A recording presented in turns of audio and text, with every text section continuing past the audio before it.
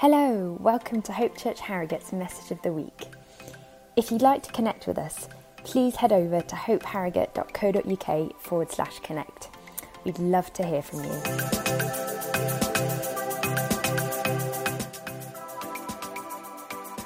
We're going to read from the Bible, Isaiah chapter 9, if you want to get your Bible out.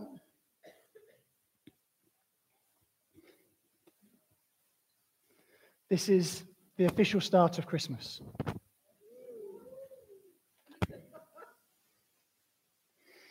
Isaiah chapter 9. Nevertheless, there will be no more gloom for those who were in distress. Did I hear a hallelujah? In the past, he humbled the land of Zebulun and the land of Naphtali, but in the future, he will honor Galilee of the nations by the way of the sea beyond the Jordan. The people walking in darkness have seen a great light.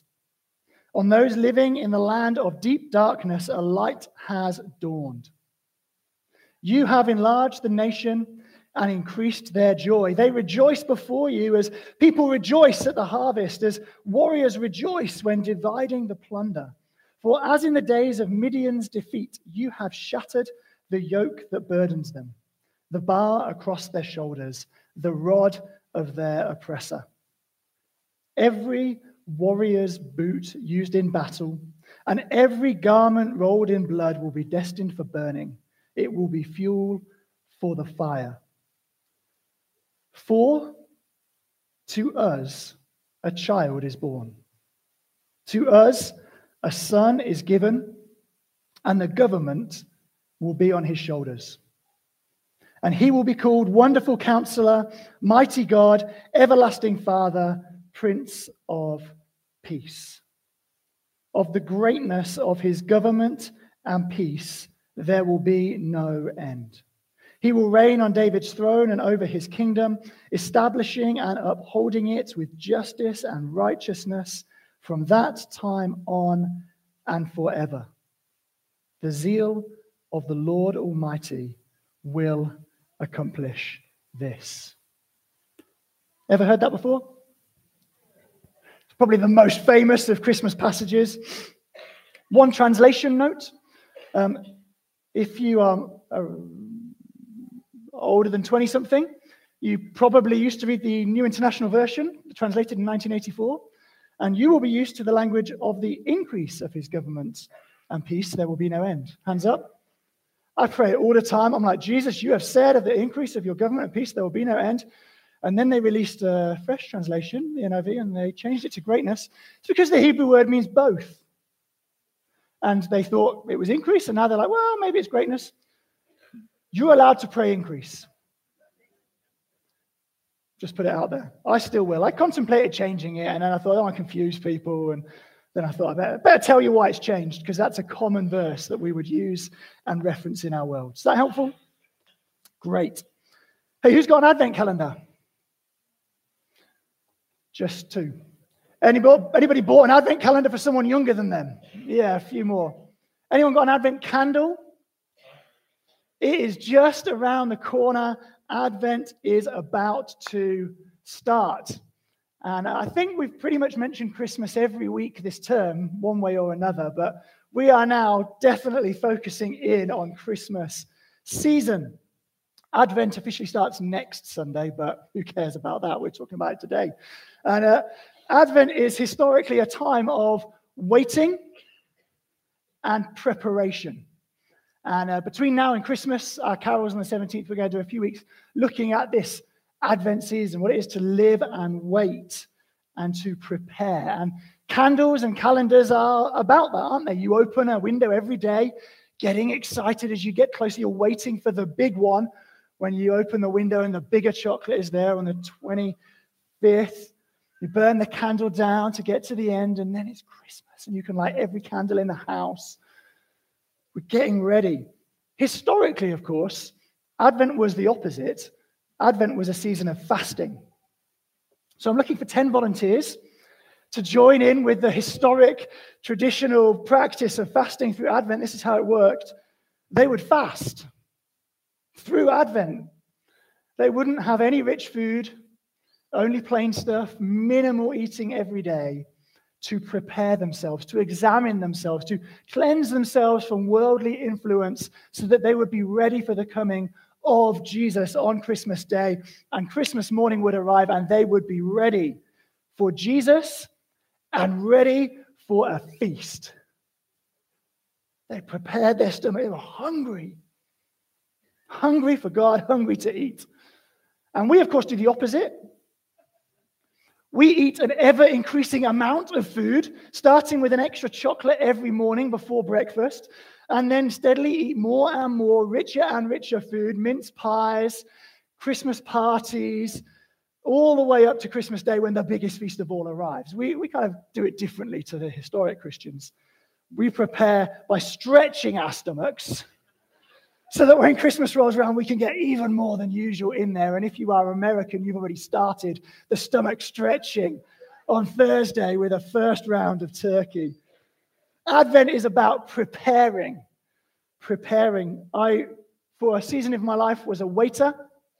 I did like a silver service, quite posh functions. You'll have heard me tell one or two stories from it if you've been here a while. And one Christmas season, I did 4 or 5 nights a week doing Christmas parties from the beginning of December. And earned a lot of money, saw a lot of debauchery, and ate around 20 Christmas dinners before Christmas Day. Because every shift you worked, you were given a plate of what they'd been given, which was mass-produced Christmas lunch. Let me tell you, by the time Christmas Day arrived, the last thing I wanted was turkey or another roast potato or anything looking like it, but I forced myself. And it was 20 times better than any of the turkey dinners I'd had, but the preparation hadn't really helped me. And so I want to spend a little bit of time this morning looking at preparation that helps us. Our 10 volunteers, I haven't noticed any hands yet or anybody running to the front to sign up, but the 10 fasting volunteers can prepare that way. And I want to know what the rest of us do. So we're going to look at the topic of preparation this morning. What is it to wait through the season of Advent? Because Advent is the time where we are waiting for what God has said will be to come into being. We are waiting for what God said will be to come into being. Paul picks up this idea in Romans chapter 4, verse 17. He talks about God in these words, got it on a slide, the God who gives life to the dead and calls into being things that were not. That's what God is. It's who God is. He's the one who gives life to the dead and he calls into being things that were not. It's a little bit like the kids' joke about toasters. You familiar with this one? You get people to say lots of words that end in oast. So like boast, coast, thinking through, most, post, roast. And then you say, what do you put in a toaster? And because they go, toast. Thanks. We're so ready, expecting, we just follow through. And actually, we do talk about toast in complete anticipation because we know that that's what's going to come out of it. In the same way, God calls things into being that we're not. When you say, hey, put me a slice of toast on, it's not toast yet. But you have utter conviction it will be toast by the time it pops. Utter conviction. Christmas is a time for living and waiting for God to come. We know it's going to come. We're so confident it's going to come that we've already named it Christmas, but we're waiting for God to come. And it's a little bit like, one more picture for you and then we'll go into the passage. Narnia. Can't talk about Christmas without talking about Narnia, where the creatures of Narnia are waiting. They're living and waiting day by day for the power of the White Witch to wane, because it is always winter and never Christmas. But they've heard that sons and daughters of Adam are going to come, and her power will break, and winter will turn into Christmas, and Narnia will be restored. They're living and waiting for the sons and daughters of Adam to arrive. Friends, this is what Advent is. We are waiting, living and waiting for God. How are you at waiting? When you turn to the person next to you, score yourself out of 10 for your ability to wait. And then if you know them well, you can say, don't lie, subtract at least 4 from your number.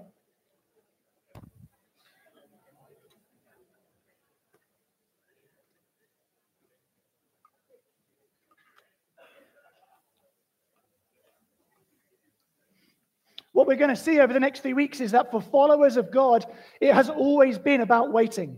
Today we've read a passage from the Old Testament, and they were waiting. And these verses that we've read from Isaiah chapter 9, they were not a pleasant poem written for a Christmas carol service.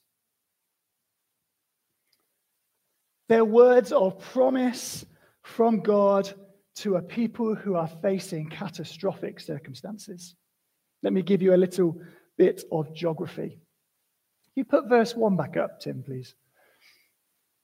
I hope you will notice how I did the just classic read the names really fast and then I want to know if you said them right or not. Zebulun and Naphtali. Little bit of geography for you. I've got a map for this, Tim, as well. They are the northernmost territories. Can you see that? The yellow one at the top center and the green one just below it, Zebulun and Naphtali. The northern territories. At the time Isaiah is speaking, they have just been annexed by Assyria, because Assyria is to the northeast of Israel, and so they came in down there, and the first place they took was Zebulun and Naphtali. When he says, there will be no more gloom for those who are in distress, in the past he humbled the land of Zebulun and the land of Naphtali, he's going, yeah, those guys just got conquered. They currently have oppressive masters who rule them, having to give all of their wealth off in taxes and tribute to a foreign god. Things are bad for them. But in the future, he will honor Galilee. Guess where Galilee is? Oh no, we need the map still up. I didn't get another map. It's the same place. Galilee maps over the top of those two tribes and a little bit further. The body of water you can see in the center of those colored patches at the top, that's the Sea of Galilee. The very area that is in gloom, the very area that has been humbled, is the area that will be honored. It is, of course, the area where a certain itinerant preacher traveled around doing signs, wonders, and teaching, gathering crowds of thousands, healing the sick, casting out demons, raising the dead. Isaiah is prophesying to people where the situation is bad. Really bad. But he has a word of hope. You've been humbled, but you're going to be honored. We need to notice here that the reason they've been humbled is that they ignored God and did exactly what he told them not to do. This isn't like misfortune has struck them. This is they wandered off and were naughty. And God said, if you do that, enemy forces will come. And then enemy forces came, and things got bad. They were beaten. They were in darkness. They were oppressed and burdened. They were trapped and powerless. They had zero hope. And along comes Isaiah. Hey, you've been humbled, but in the future, he's going to honor you. The people walking in darkness have seen a great light. They're like, no, we haven't. We have not seen a great light, Isaiah. On those living in the land of deep darkness, a light has dawned. Nope, not here. Things are bad for the people he's speaking to. Resonate for you at all? For some people in the room today, you'll be like, I know what that feels like. Feels dark. I do not see a glimmer of hope.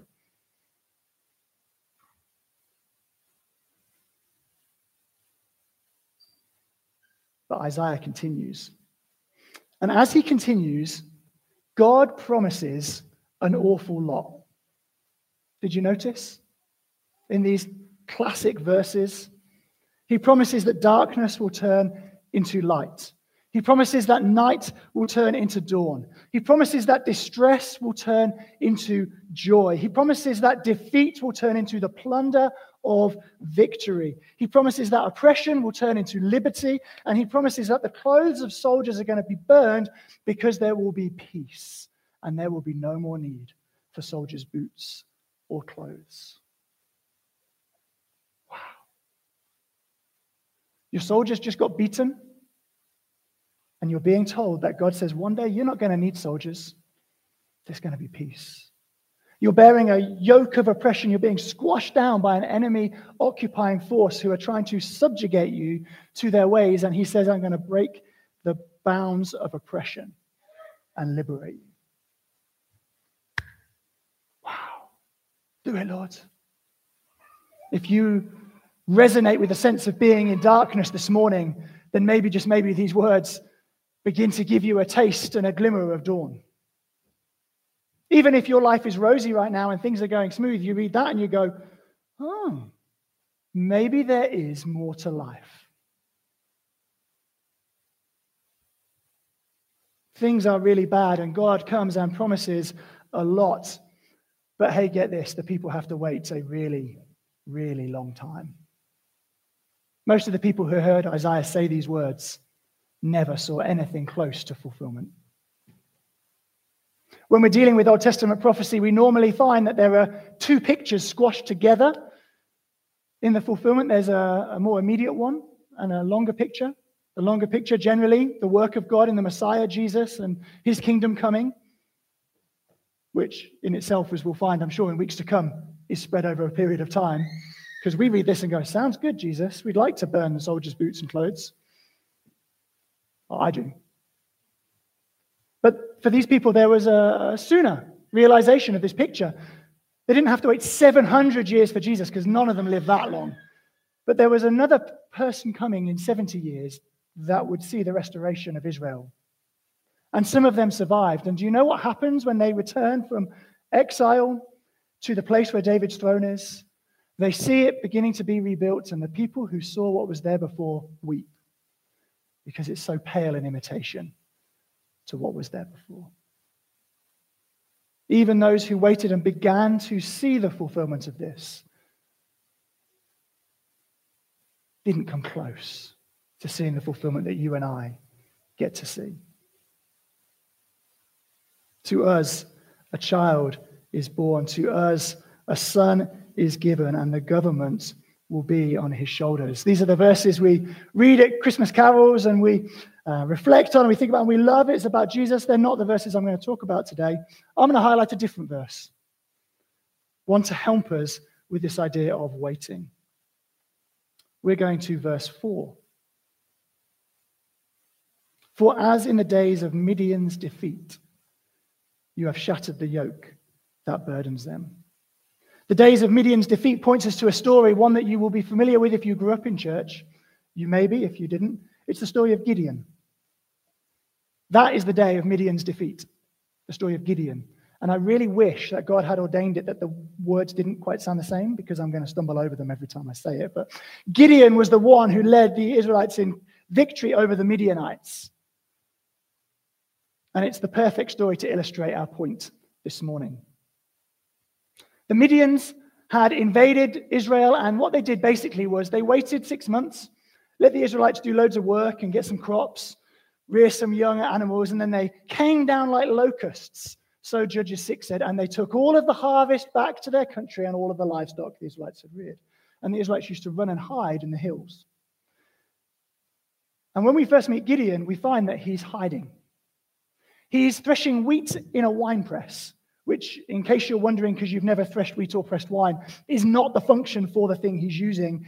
He's doing it to hide what he's got from people he's scared of. And an angel of the Lord appears. You know this story? And he says to him, the Lord is with you, mighty warrior. And Gideon looks round. No, I'm hiding. I'm using a wine press to thresh my wheat. You've got the wrong one. And what you discover is that this is the perfect story to prove that God calls things that are not into being. Here's the good news for you and I.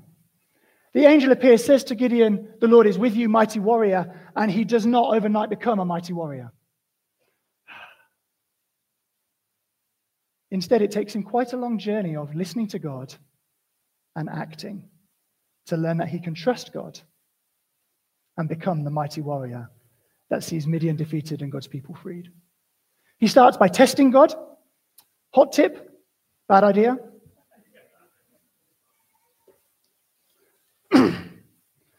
And then he starts to stand up slightly, gathers an army, God whittles it down. Gideon's terrified for most of the story until such a time as God wonderfully and miraculously defeats the Midianite army and rescues his people.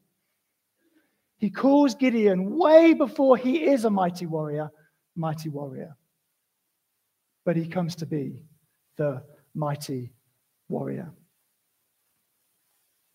And so Isaiah prophesies and he says, remember Gideon and the Midianites when they were conquered and oppressed and squashed and trapped and there was no hope, just like your situation right now? Do you remember what God did? He wonderfully and miraculously delivered the people by calling something that is not as though it were. God is going to rescue you by calling something that is not as though it were.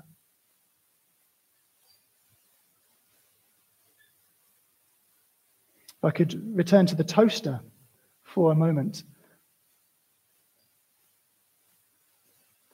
Remember what happened last time you put bread in the toaster? You waited. And then? Toast. Do you like that? A little bit of charades. Christmas is here. Every time you put bread in a toaster, it's come out as toast. Isaiah's prophesying, and God is speaking to the people. Do you remember when you've been in this situation before? What happened? Oh, he miraculously delivered us in a wonderful way. I can believe that God will come. Remember previously when God called something that was not as though it were. What happened? It came into being. He called Abraham father of many nations when he had no children, and it came into being. He called Gideon mighty warrior when he was far from it, and it came into being. He calls light and dawn into the situation of the people he's prophesying to, and although it was not there when he said it, it came into being. They waited and they saw the victory of God. My friends, we are not good generally at waiting. We eat as much as possible for 25 days before a big feast. The idea of volunteering to do a 24-day fast to prepare yourself for Christmas Day is so ridiculous that you will laugh at me. We're not very good at waiting. We want it now, preferably yesterday. And we live in a world that makes it possible. But if you're going to follow God, if you're going to follow the God who calls things that are not as though they were, then waiting is going to be part of your life. A lot. And so the question that I want to land with is, how did they wait? Because these people that he's prophesying to, their descendants waited and waited and waited and waited through the centuries, eagerly anticipating the light that would dawn, the child that would be given, the son that was born. How did they do it? I want to suggest to you two things. The first thing they did was that they gathered together every Sabbath to remember that God had promised that he would do it. I don't know what you think we do here at church, but we follow in that pattern. We gather to remember that God has promised and does it. It becomes very difficult to believe that God will do it when you separate yourself from the community that believe that God is going to do it and remind one another that God is going to do it for too long. We, of course, don't just have words on a page, but the very presence of God in the room. But we still have to remind ourselves that what we're waiting for is guaranteed in the promise of God. But the second thing they did is this. They went to the scriptures and they searched them and searched them and searched them for promises and signs to remind themselves of who God is and what he would do. Going to the scriptures is hard. It's one of the things when I talk with people that people tend to find hardest in the Christian life is having a good rhythm and routine of reading the Bible. It's very easy to feel guilty and ashamed very quickly when you try. I'm not asking for hands up. I just assume you would all put your hands up. So we thought we'd do something to help during Advent this year to help us wait in the pattern of the people of God over centuries. We thought we could do it together, if you'd like. So if you're doing the Bible in a year but you're still in April, it's okay to stop for a moment and do something with your friends. If you're doing Bible in a year and you are bang on date because that is what you're like, then God bless you. What we're suggesting is something very short. You can add it in, but you don't have to join in. That's fine. But we've prepared a very short reading each day through the Christmas story to remind us of what God has promised, what God has called into being, and what will be. Rachel and I are going to do a very short, aren't we, Rachel? Very short, 1 minute video to accompany, to set the scene for each reading so that as we read through, we can understand what's going on in the story. We think we found a way where we can do it together in WhatsApp without exposing your phone number to people you don't know, which is nice. And we've got a QR code. We'll put it in the newsletter this week. If you scan that, it will give you the opportunity to request to join the community that's going to read 4 or 5 verses each day of the Christmas story with a minute, 60 seconds of Adam or Rachel's voice setting the scene for you as we wait and prepare ourselves to celebrate Christmas, the fulfillment of what God has promised. So if you don't know how QR codes work, you get the camera on your phone and you point it at the screen. You might need to zoom in, and then it pops up and you click the link and it will take you through to WhatsApp. If you don't use WhatsApp, I'm sure we could send you the plan, some other means, and give you access to the videos. That's fine. But if you don't use WhatsApp like this because you're scared of your number being in public display, we're pretty confident that this doesn't expose phone numbers. I think I've hedged my GDPR bets well there. We're just looking at the people in charge of governance in the church. Yes, good. Thank you. Very good.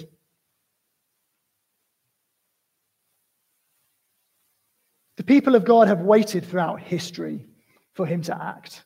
And he's acted again and again in different ways, and he has acted decisively in Jesus. We don't come at Christmas trying to remember Gideon, who became the mighty warrior to rescue a nation by doing what God told him to do. We're gathering at Christmas to remember one far greater than Gideon. One who came in ordinariness, yet did exactly what he saw the Father doing at every step. And rather than rising up as a mighty warrior, he laid down his life, surrendering to a death on the cross that was brutal. But in the process, he overthrew humanity's greatest enemies, not the Midianites, not the Assyrians, but sin, sickness, Satan, and death. The great enemies of humanity were overthrown through the life, death, and resurrection of Jesus, because God doesn't just call things that were not as though they were. He gives life to the dead. And we see that clearly in Jesus. When we're waiting, we're remembering that God breathes life and is breathing life, and one day will breathe a life far beyond the life that you and I know, a life that will endure forever. Our hope is not in a military king. Our hope is not in a mighty warrior being raised up. Our hope is in the one who laid down his power, who laid down his life, that we could know life in death. Many believers wait their entire lives to see God break through. People live in captivity. They live in hostile conditions their entire lives, And they're kept going by waiting on scriptures like this that tell them that God will come through. And they believe he could come through in this life, and he can.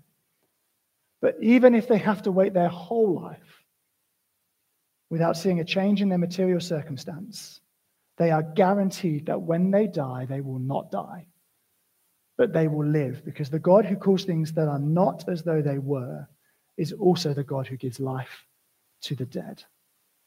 Friends, the celebration of Christmas is not God doing everything for me that I ever wanted in this life. The celebration of Christmas is the guarantee that death is not the end because it was defeated. That sin cannot hold me down because Jesus has broken its power. That the devil cannot torment me my whole life because Jesus has crushed his skull, though the devil struck Jesus' heel. The enemies of humanity are defeated in Christ, and we can know life in all its fullness. So as we light candles each day through Advent, as we eat chocolate for breakfast each day in Advent, as we read together the story and the promises of the scriptures about the Messiah who is to come, friends, what we're remembering is that God is faithful to do what he's promised. That he has called things that are not as though they were, and they come into being. He's done it before. He'll do it again. And one day, we will see it in completeness. Amen. Should we pray together? Band, do you want to come back up? We're going to finish with a song in a moment. Should we stand to our feet to pray, if you're able?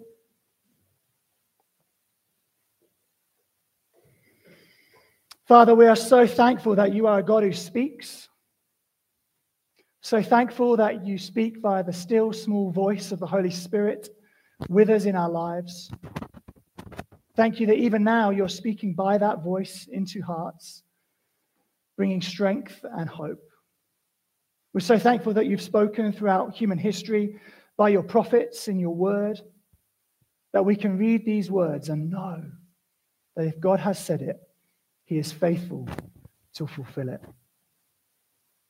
We thank you, Lord, that we've got a warrior far greater than Gideon, one who shattered the yoke that burdened us, the bar across our shoulders, the rod of our oppressor, that sin and the devil and sickness and death, they may try and lay hold of us, but the power of Jesus is far greater. And I pray now as we lift our eyes to Jesus again, as we remember who our God is and what he's promised, I pray that the power of sin would be broken again in our lives. I pray the power of sickness would be shattered again in this moment. One day there will be no more sickness. And Lord, we pray for that day to come now. We pray that where people feel tormented by evil, it would be quietened, stilled, and cast out in this moment by the victory of Jesus. And even if it is not, one day it will be, as Satan himself will be thrown into the lake of fire. We pray for those who live in fear of death, that comfort and peace would come, because we know that in Christ, death is not the end.